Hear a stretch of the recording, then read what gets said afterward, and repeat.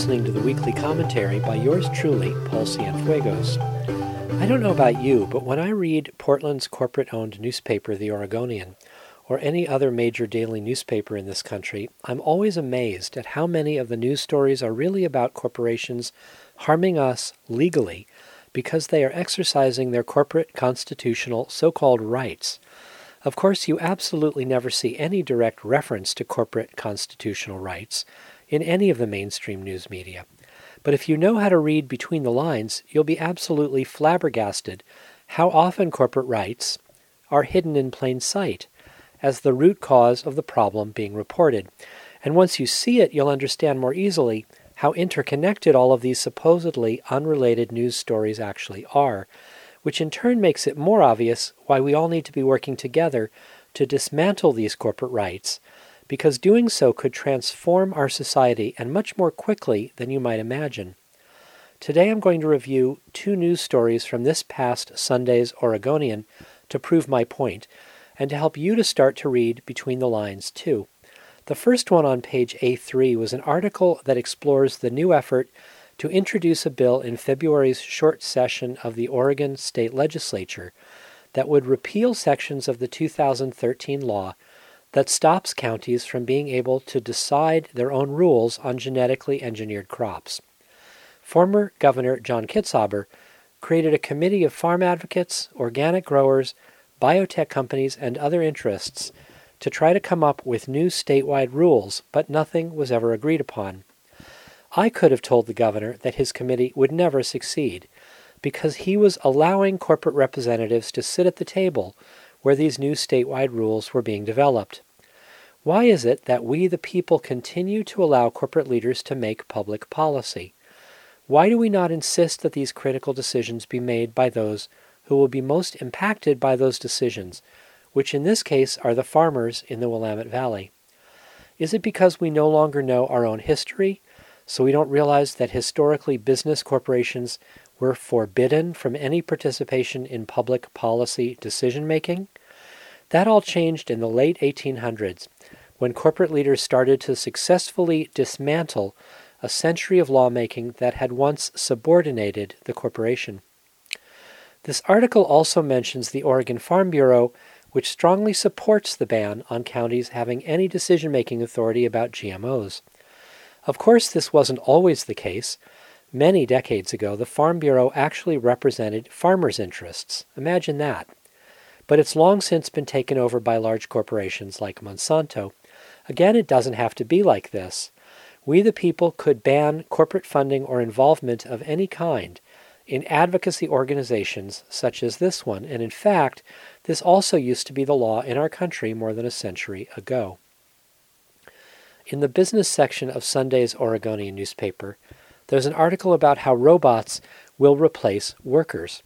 The story describes the accelerating pace of technological changes and how artificial intelligence, robotics, nanotechnology, and 3D printing will profoundly impact working people in the very near future.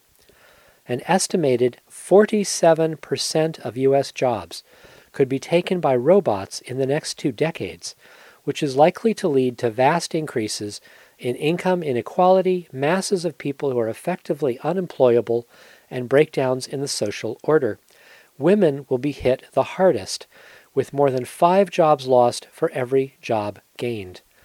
What the article fails to mention is that this massive disruption in the lives of working people is only going to take place because business corporations claim unimpeded decision-making authority as a property right of a corporate person. That's right, neither the government nor labor unions is allowed to interfere in this critical technological decision-making from corporate boards, because that would violate the corporation's constitutionally protected property rights. So massive unemployment and homelessness is inevitable, simply because we the people are not contesting who should be making these critical technological decisions.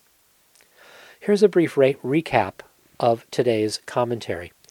We the people could successfully pass an Oregon state law that returns to county governments the authority to decide whether GMO crops can be grown. We the people could return the Oregon Farm Bureau to its rightful owners, actual human beings who farm. We the people could insist that rapid technological changes are made in a way that protects the interests of working people. We could accomplish all of these things if we learn how to dismantle the corporation's legal authority to make these decisions that affect all of us, legal authority that comes directly from corporations claiming constitutional rights through the Supreme Court. Tragically, most of us are still attacking the branches instead of the roots in our single-issue activism. I urge those of you listening to me today to give some thought to how you could become more proficient in reading between the lines. Ultimately, we need a mainstream media that tells the truth and puts stories in proper context so that we are better able to do our job, which is to practice our inherent right to govern ourselves.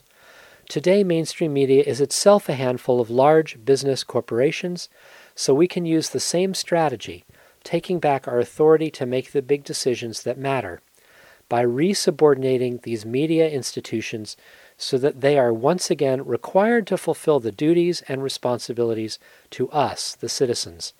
And if they fail, it is our duty to revoke their corporate charters and create new media institutions that will do the job necessary to inform citizens in a truly democratic society.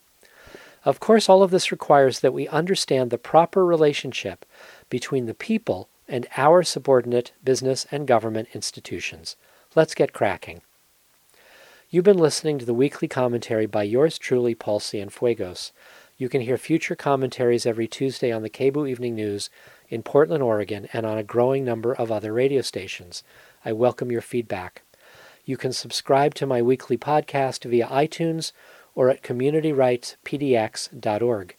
You can sign up for my community rights updates at paulcienfuegos.com. You can follow me on Twitter at CienfuegosPaul. Thanks for listening, and remember, we are the people we've been waiting for.